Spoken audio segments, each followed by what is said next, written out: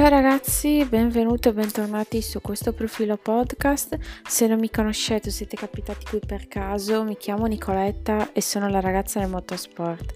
Allora, prima di tutto vi dico e vi ricordo di seguirmi su Instagram come la ragazza nel motorsport, su TikTok come la ragazza nel motorsport, in cui trovate giornalmente notizie riguardanti il mondo dei motori e non solo. Allora, in questo podcast di oggi devo unire più argomenti, la gara di Zandvoort, ma soprattutto gli annunci che sono stati fatti nelle ultime ore, cioè la conferma della line-up AlphaTauri, dell'annuncio di Bottas in Alfa e di George Russell in Mercedes. E inoltre bisogna parlare anche del filming dei Ferrari. Partiamo dalla gara di Zandvoort. È stata la prima gara sul circuito olandese e praticamente ci sono state già tante polemiche derivate da questo Gran Premio, perché in sostanza non si è mai arrivati al sorpasso.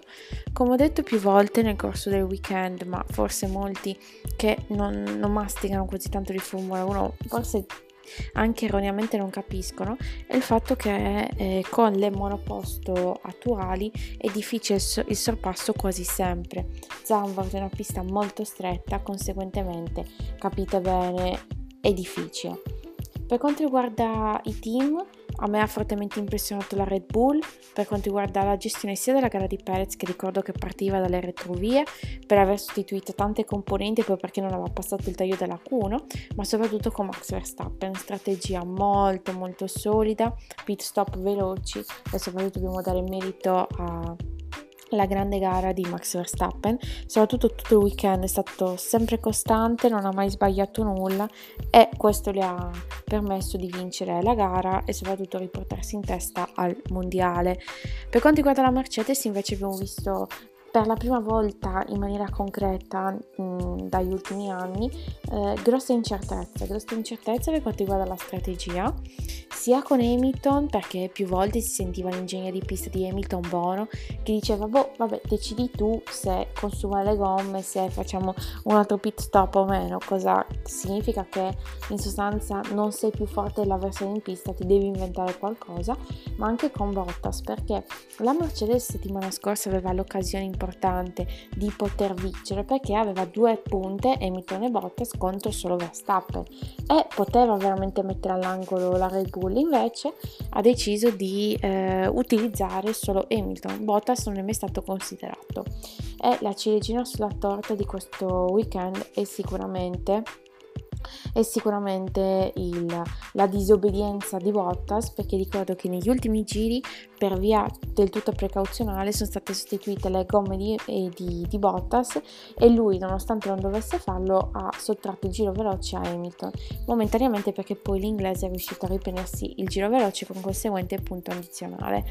Sicuramente, come ho detto sugli altri profili, è il classico smacco pre-divorzio, perché poi nelle ore successive è arrivato l'annuncio del divorzio e il passaggio del finlandese in Alfa Romeo. E sicuramente questo denota grossa incertezza della Mercedes in un momento cruciale del campionato. Secondo me non si aspettavano di trovare una Red Bull così competitiva anche dopo la pause estiva, perché ricordo che dopo la pause estiva Mercedes ha portato tanti aggiornamenti, così come ha fatto la Red Bull, e sicuramente sul fatto di portare così tanti aggiornamenti in un anno nuovi regolamenti sicuramente piace tanto alla Ferrari. Parliamo della Ferrari invece, che a Zandvoort doveva fare i punti necessari per prendere distacco dalla McLaren in vista di Monza, perché Monza sarà una debacle per la Ferrari, e l'ha fatto. Logicamente ci sono tanti dubbi, tante incertezze. Sainz secondo me ha corso in Olanda la gara peggiore della stagione, ma sicuramente la sua poca competitività deriva anche dall'incidente che ha avuto in Q3, in FP3, che le ha causato danni sia all'anteriore sia al posteriore. Sicuramente quello le ha comportato la perdita della setup ottimale e così via. Poi Zandvoort è una pista dove hai necessità di confidenza, di fiducia. Leclerc invece è stato abbastanza costante, ma non ha mai avuto la possibilità concreta di attaccare Pierre Gasly, che ancora una volta ha dimostrato di essere competitivo e cinico, cosa che invece non ha fatto la Ferrari. Per il resto la Ferrari non ha fatto tanti errori, semplicemente non è mai risultata così tanto competitiva a Zandvoort. La risposta di Binotto è stata che per certi versi la pista olandese ricorda molto il Paul Ricard, che infatti è stato il Gran Premio in cui la Ferrari ha faticato maggiormente.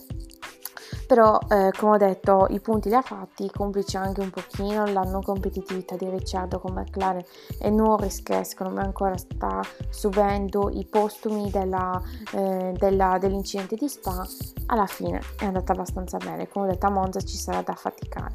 In merito alla Ferrari voglio anche dire che settimana scorsa c'è stato anche il Filming Day. Ricordo che sono 100 km in cui il team può scendere in pista per fare i classici spot, campagne pubblicitarie dei pre-sponsor. In quell'occasione la Ferrari quindi ha potuto utilizzare la SF21, ha girato Fiorano sia con Sainz sia con Leclerc. Da quello che so io, durante il Filming Day sono state provate quelle soluzioni motoristiche che sono preventivate per la Turchia. Ricordo che sono stando a quello che riporta motorsport.com Italia, sono legate a carburante, lubrificante e camera di combustione. Quindi sostanzialmente la gestione del carburante nel corso del Gran Premio, perché ricordo che la Ferrari è uno dei team che ha il maggior consumo nel corso del Gran Premio, infatti già a metà gara lo dovrò fare il fuel saving. Quindi è stato un Filming Day molto molto importante per la Ferrari, perché danno tanti feedback in ottica futura, e soprattutto ricordo che quegli aggiornamenti sono importanti in ottica 2022. Parliamo però dei annunci della giornata, visto che mi avete chiesto tanti l'opinione. Partiamo da Alfa Romeo e Valtteri Bottas. Come ho detto nel podcast, praticamente la Ferrari, l'Alfa Romeo praticamente sapeva già dalla fine della stagione, dall'inizio stagione, che Kimi Räikkönen praticamente si sarebbe ritirato alla fine della stagione, e hanno scelto secondo me il profilo ideale. Valtteri Bottas è un pilota esperto, è un pilota che ti porta sponsor, ti porta notorietà e ti dà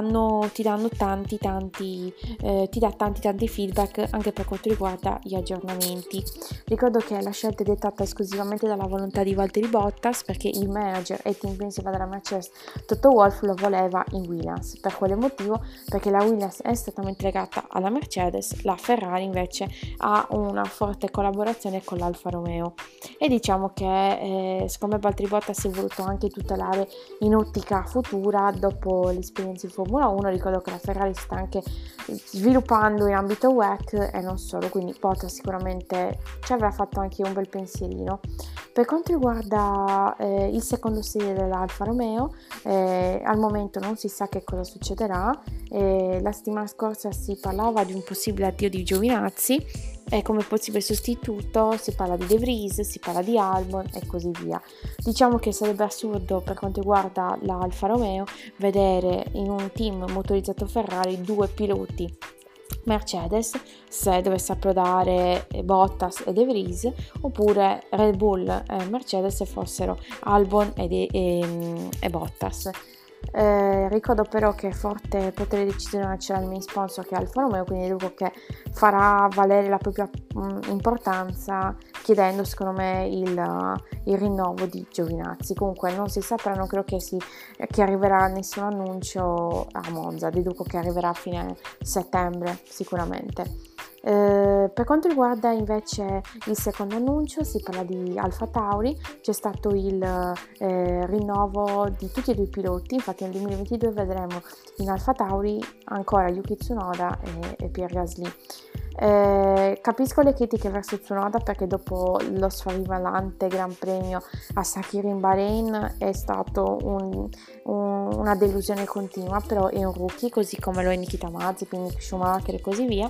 Bisogna dargli tempo. Ricordo che Yuki Tsunoda è arrivato in Formula 1 perché in sostanza l'Academy Red Bull era stata ormai demolita dal fatto che Helmut Marko avesse bocciato tutti i piloti, e poi perché la volontà di Honda è che, lasciando la Formula 1, voleva quantomeno vedere un pilota giapponese su una monoposto motorizzata Honda.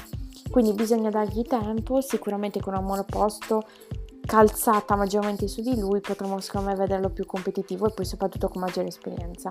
Parliamo invece di Pierre Gasly, e come ho detto su Instagram non capisco il suo malcontento, perché veramente secondo me non ha senso che lui vada attualmente in Red Bull a fare il secondo di Max Verstappen, perché non avrebbe sicuramente nessun tipo di potere gestionale e non sarebbe la situazione come quella di Russell in Mercedes, perché Red Bull vuole puntare esclusivamente su Max Verstappen, quindi secondo me è giusto che rimanga in AlphaTauri, che ha il suo spazio e prima guida, così che nel caso in cui si dovessero liberare altri sedili di top team lui è sostanzialmente svincolato. Comunque secondo me in ottica 2022 potrebbe fare davvero bene in AlphaTauri. Ultima notizia, ma non per importanza, è l'approdo di George Russell in Mercedes. Era un passaggio che ormai ci aspettavamo, non dico da anni, ma da mesi, perché George Russell sta dimostrando di essere competitivo su ogni circuito e con una monoposto che di base è deficitaria. È vero che la Williams monta motore Mercedes, quindi qualificava forte, però veramente George Russell sta veramente facendo miracoli con quella monoposto. È stata una trattativa travagliata, perché come ho detto più volte Ola Kalenius lo voleva da tempo, amministratore delegato del gruppo Daimler, ma dall'altra parte c'erano Lewis Hamilton e Toto Wolff che volevano il rinnovo di Bottas. Quindi per quello che è stato abbastanza travagliato, e prima di far approdare Russell in Mercedes volevano piazzare Bottas.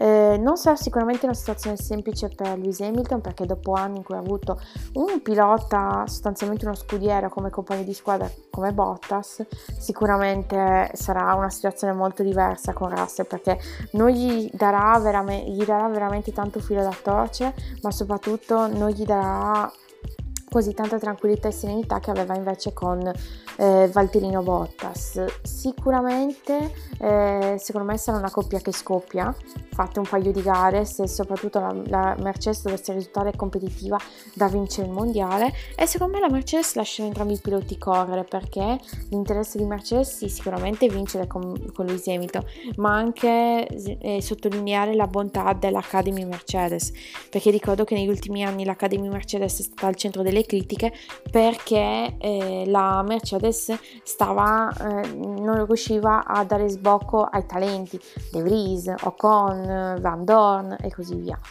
solo per citarne alcuni. Van Dorn era Academy McLaren, scusatemi.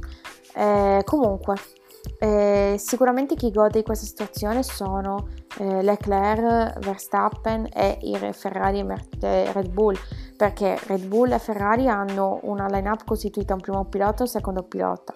In Mercedes ci saranno due primi piloti, e poi secondo me è un pochino rischioso cambiare la line-up alla vigilia di un nuovo regolamento e nuove macchine, perché stai cambiando tanto e il cambiare tanto poi dopo può essere dannoso. Questo almeno è il mio modo di vedere. Comunque la pista ci dirà tanto. Sicuramente Russell se lo meritava da tempo, e adesso vedremo nei top team i piloti che contano, perché abbiamo George Russell in Mercedes, Charles Leclerc in Ferrari, Lando Norris in McLaren e Max Verstappen in Red Bull, il futuro della Formula 1. Quindi sicuramente questa può essere una mossa intelligente per la Mercedes in ottica futura, ma nel breve periodo, cioè fin quando ci sarà Hamilton, secondo me potrebbero arrivare allo scontro, così come è successo tra Vettel e Leclerc, perché Russell è la nuova leva e sicuramente potrà togliere tanta certezza a Hamilton, questo almeno è il mio modo di vedere. Quindi in ottica Monza vi dico, sicuramente vedo in pole in tutti i sensi Max Verstappen, perché è forte della leadership nel campionato, e soprattutto a Monza con una macchina a bassissimo carico aerodinamico e con un grande motore, vedendo già Spa, Red Bull potrebbe veramente essere la favorita, seguita dalla Mercedes. Come la Mercedes ha un problema secondo me, che al momento dentro il team c'è una polveriera, perché non credo che Bottas avrà intenzione di continuare a fare lo scudiero di Hamilton, vedendo anche la disobbedienza fatta a Zandvoort. Voglio vedere come se la gestiranno, perché la Mercedes non è mai stata abituata a questa tipologia di situazioni, almeno negli ultimi 4-5 anni.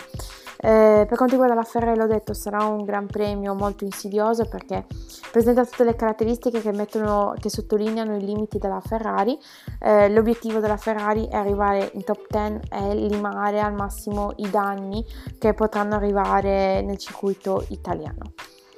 Spero che vi sia piaciuta questa mia analisi. Come sempre cercatemi in direct su Instagram, la ragazza motorsport, per qualsiasi cosa, così come nei commenti su Instagram oppure su TikTok. Spero che vi sia piaciuto questo podcast, seguite il mio profilo podcast e alla prossima. Ciao a tutti!